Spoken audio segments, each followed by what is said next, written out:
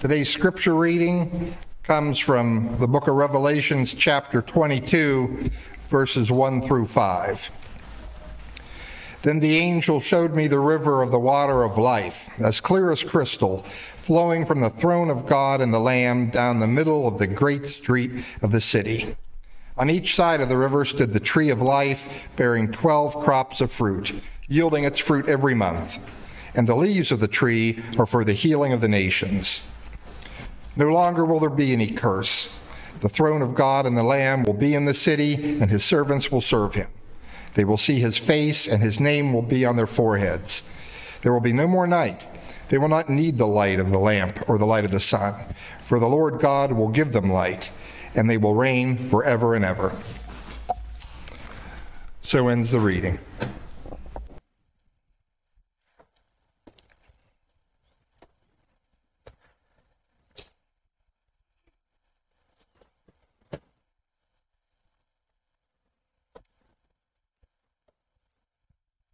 Well, good morning, church, and welcome again to those online. Hello to you, and those that will watch this later, hello to you as well. As we get going here today, I just want to let you know that those watching this later, that are watching this, maybe just the sermon itself, we've had a great worship experience here today where we remembered some of those that passed away in our congregation this past year. And so this is what we call All Saints Day. And so today's message is tailored to that. So if you happen to watch this, next summer or something like that, this is why the message is today tailored for this day. Let us pray together. Lord, may the words of my mouth and the meditation of all of our hearts be pleasing in your sight. Lord, our rock and our redeemer. Amen. Well, of course, today is All Saints, where the church remembers all the loved ones that have passed on. And of course, we've lit those this past year, but I know in our hearts and minds, many of the loved ones that we have come to mind in these moments and on this day as well. Both our family and both those men and women of our life who have taught us about Jesus Christ, who maybe taught our Sunday school as a kid. Maybe they were a pastor to us. Maybe they were a church leader who reached out to us. Or maybe they were just someone who told us about Jesus Christ. And as I come on these Sundays, it's always interesting to take a moment to reflect about the fact that this life isn't it, right? And that this life is just the first chapter of the book that is eternity. And in fact, our Apostle Paul tells us in Scripture that this brief and momentary affliction is nothing compared to the eternity that is in Jesus Christ that awaits for us. And so in these days, I think it's always appropriate for us to just meditate a little bit on heaven. And I know maybe we have trials going on in our life, and many of the worries and concerns of our life are just kind of gnawing at us and maybe even trying to get our attention in this moment. But there's time right now to pause and to just think about what is in store for eternity. Now, it's interesting because Scripture has a whole bunch of different ways to describe heaven. And in fact, I've told the story before, but on my dying days, or my mom's dying days, that is, her last few days, one of the last things she asked me, I was a young seminary student, and my mom was on home hospice, and so I was there, we had the bed in the dining room area and all that stuff, and we were sitting there, we walked out to the porch, and we're sitting on the porch, just, watching the birds eat out of the bird feeder, and the sunset's going down, and, Atlanta, that means all the mosquitoes are coming out and about to chew you up, so you got about a 5-minute window to enjoy it before you have to go inside. And we were there sitting, and she looked at me, she said, "Hey, tell me, in seminary, what did you learn about heaven, right?"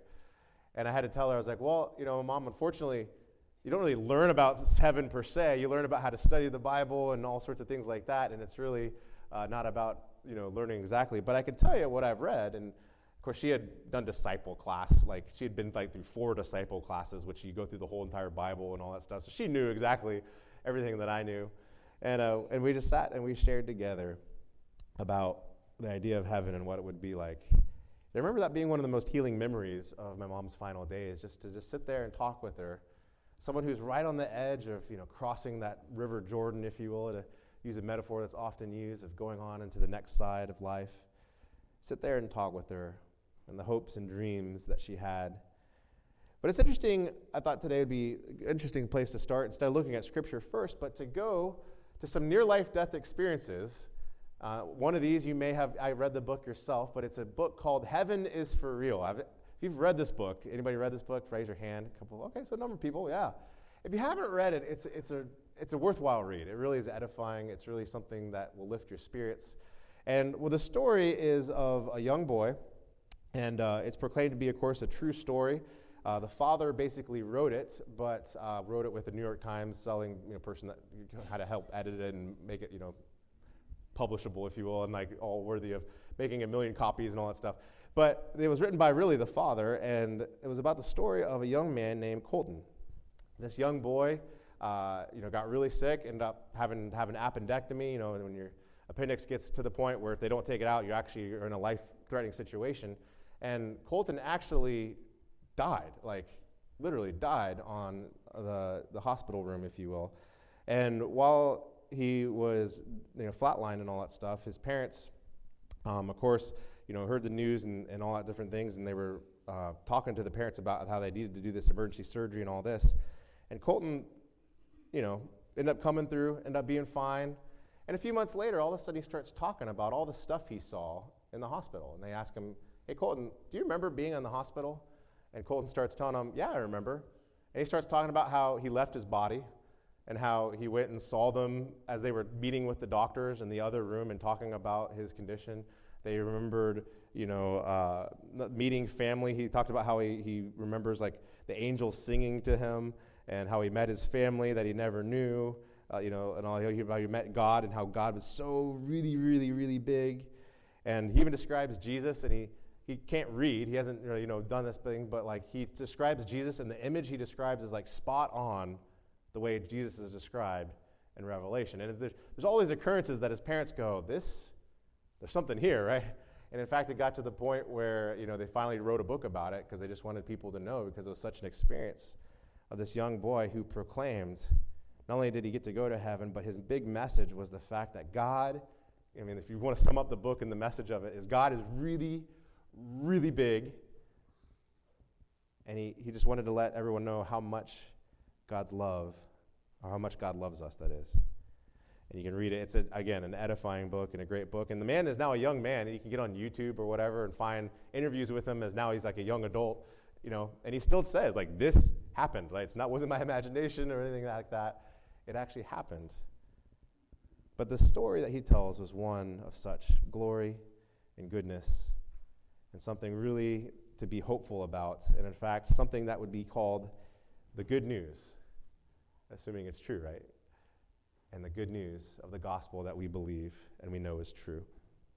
I had a friend whose name is Emily Smart. Emily, you sometimes watch shows, so if you're watching, I didn't tell you I was going to preach with you this morning, but hello, Emily, to you if you watch this later as well. But Emily Smart is one of our good friends, and we knew her from the First Church and her family. They were ones that they ended up going and moving to Japan. And in Japan, they were there, and the husband was working, all that stuff, and kids were going to a private school that taught some English. And so they're at this private school, and they had field day. And Emily goes to this field day, and all of a sudden, as she's just there, she collapses. And she's kind of just out of it, and unbeknownst to her, people are coming, and luckily there was like actually a heart doctor, like specialized heart doctor that was part of one of the parents of one of the school people. And the person came over and was doing CPR and all this type of stuff, trying to revive her. Well, Emily told us and sat down, and she waited until she came back to the States to tell us this story, but she said, "Hey, I just got to tell you what I experienced." And Emily told us, and Kelly and I, as we sat down at a table one day with her family, and she told us about the story of how she felt like she died, and she remembers like this overwhelming feeling that she felt, and she just described it to us. And she said, "You know what I heard?" She's like, "One, I knew I had died, like I felt it, and I knew that the first thing I felt was this overwhelming sense of light and love and warmth." And then she says, it was almost like my eyes dimmed, but then I could hear, and she said, like, I heard the sound of heaven, and you know what it was to me? It was children laughing. And she was it was Fields Day, so there were children laughing, but she says, no, not like that. Like, it was something totally different. The thing that, like, when you hear children laugh and you just bust out in laughter and goodness and kindness, and you just overwhelm, where you can't help but gut laugh yourself because it's just so great in those moments. She said it was that kind of laughter. And I knew in that moment I was at total peace. It was just a glorious moment. And then they revived me back, right? And she, lo and behold, her heart had stopped. She had to have a pacemaker put in, all these different things. But she described this moment where it had totally changed her outlook on life. Because before that, she always worried so much about the kids and what their lives would be like, and were they doing everything right, and all the worries of life that you and I have. And she said, in that moment, she's like, it's all taken care of. It's all good. Like, I'm kind of free in this moment to just live the life that God has called me to in utter freedom. And she told us that story. And of course, whenever you hear these stories, there's always that moment of, do you believe them or not, and all those different things. And you struggle, and the skeptics would go, no, and the people that believe blindly go, yeah, why would you ever doubt it, and all these things. But of course, you and I know that Jesus Christ is alive and well and kicking and doing things, right? And that he's not just sitting back and doing whatever, but he'll use any of our experiences to tell us and proclaim the love of Jesus Christ. So, as a pastor, I would look at these stories that, one, of course, is one from my dear friend, so why wouldn't I believe her? And then the other one, of course, being something that I can conceivably see, why wouldn't I doubt them? And I've told you some of my stories, too, as far as, when I felt like I met my mom after she passed away, and I felt like I met my unborn daughter who passed away when we had a miscarriage. And as I look at these stories, I think about how they're told. And I think about when we come to Scripture after hearing some of those stories, do they line up? And if they do, that's good news. That's really good news. That is good news to let us all go home this day and continue glorifying Jesus Christ with the rest of our lives. Here's what it says in Scripture to remind you again from Revelation, that is, chapter 22. It says, "Then the angel showed me the river of the water of life." So, of course, John is having a vision. If you had never read Revelation before, this is one of the last things written in the whole Bible. So the book of Revelation was written by John, who's seeing this, he's getting revealed this vision before him of what is going to happen, how does this whole thing tie up, what is going to be the end result of all this, and God is showing him a new Jerusalem. And we've already got the part where God's wiped away every tear from every eye and all that stuff, and John just keeps on going and talking more about heaven. And he describes basically this city and all the different jewels that are represented and all the colors that are there, and basically the dimensions of it and all these different things that he talks about. But then he gets to chapter 22. And if you've never read Revelation before or even the Bible before, this is one of the last things said, right? One of the last lost images that are given. And in fact, in most Bibles, this is on your last page. And if it's not, there's you flip the page over and there's 2 paragraphs, right? There's not much left. This is the very end. And again, it says, "The angel showed me the river of the water of life, clear as crystal, flowing down from the throne of God and the Lamb and down in the middle of a great street in the city. And on each side of the river stood the tree of life, bearing 12 crops of fruit, yielding its fruit every month. And the leaves of the tree are the healing of the nations. No longer will there be any curse. The throne of God and of the Lamb will be in the city, and his servants will serve him. They will see his face, and his name will be upon their foreheads. There will be no more night. They will not need light or lamp or the light of the sun, for the Lord God will give them light, and they will reign forever and ever." Now, when you read Revelation, there's so much imagery that sometimes you got to remember what the imagery all stands for, right? And so, always wondering, in these images that John saw, is it literally, is that exactly the dimensions and all these different things of the street? Are all those dimensions, of course, telling us some great truth that the city represents in the vision that he saw? But either way, there's obviously, even if it is literally true, there's still the dimension of what these represent. And as you read this story and then read these chapters, one of the last things that God shows John in this vision before he says, "All right, John, go out and tell everybody about it, and tell them to tell other people about it. And furthermore, let everybody know. Don't take anything away from this, and don't add anything to it. Tell it exactly like you hear it, to tell everybody what you saw. Because I want the churches to know, I want the people to know the vision that you had." And of course, he talks about those different things. He talks about the river of life flowing down from the throne. So one of the things that happens in heaven is it is full of true life. True life. The life that you thirst and pant for, those longings that you have in your heart, those longings that you wish could come true, and we try to fulfill by buying things. We try to fulfill by making people happy. We try to fulfill them by climbing the corporate ladder. We try to fulfill them by doing all these things we always try to do, but it can only be found in God, and God pours it out from the throne, the life, to the people in heaven. And only does the river of life flow there, but the tree of life shows up. And I love how it's pronounced, right? In Genesis, there's the tree of life. Remember this, but there's a tree of life, and there's the tree of knowledge of good and evil, and Adam and Eve choose the tree of the knowledge of good and evil. But the tree of life was there, right? And you just wonder, you sit there and think, you have to look at this, you go like, the tree of life had to look good. I mean, you can't be called the tree of life without having like the best looking fruit in the world. And yet we chose, of course, as people always to go away from the good-looking fruit and to go to the knowledge of good and evil because we crave all these different things. But nonetheless, the tree of life that was always available in Genesis to Adam and Eve, that they were cursed and they had to leave, to never eat from it again, shows up in heaven. And not only does it show up and pronounce the curse is over by being just simply in its presence, the curse that was brought upon us by the fall of Adam and Eve. But not only that, but also the idea that it bears fruit year-round.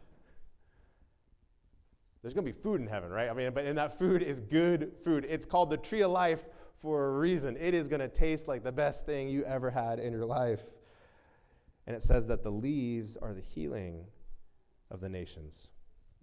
Of course, when we get to heaven, one of the things that's going to happen to us is all the hurt of our life, all the tears that we shed, all the pain that we experienced. The scripture declares it's going to be healed. And you're not going to walk with either a physical limp or an emotional limp in heaven. You're going to be free. The reverse of the curse, and instead of curse, it's the blessing. There's light instead of darkness. And don't miss it, but we get to reign. Now, I don't know what it means by reign exactly, when you think about that in that terms, but we're not little like peons in heaven. Like, we reign as children adopted through the work of Jesus Christ, children of God. And we spend our time worshiping and reigning. Now, of course, as you think about that, some of that imagery may be a little different than the other two stories I told about Heaven is for Real or my friend Emily, or even the stories I've told you before. But the image may be different, but the message is the same. Heaven is the place we dreamed it would be. Heaven is the place where our treasure truly is. Heaven is the place that we yearn for and long for. And each and every moment of our lives, as hard as it is, pales in comparison to it.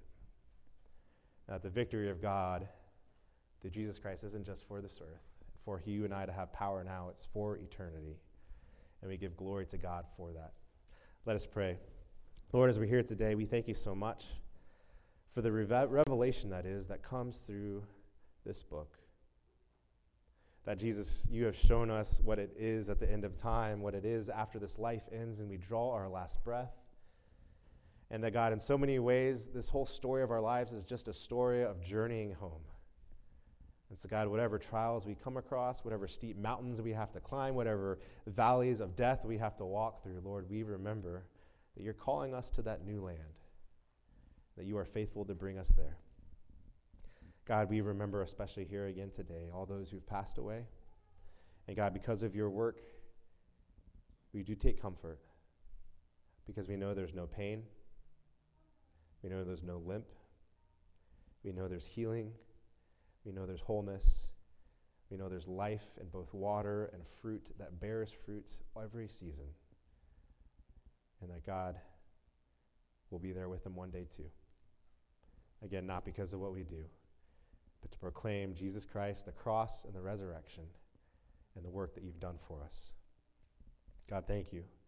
Give us that vision ever before us to crave heaven more than anything else in this world and direct our lives so that, God, one day we may come, stand before you, and, Lord, be proud of the life we lived because you gave us the gift and strength of seeing that vision to live for.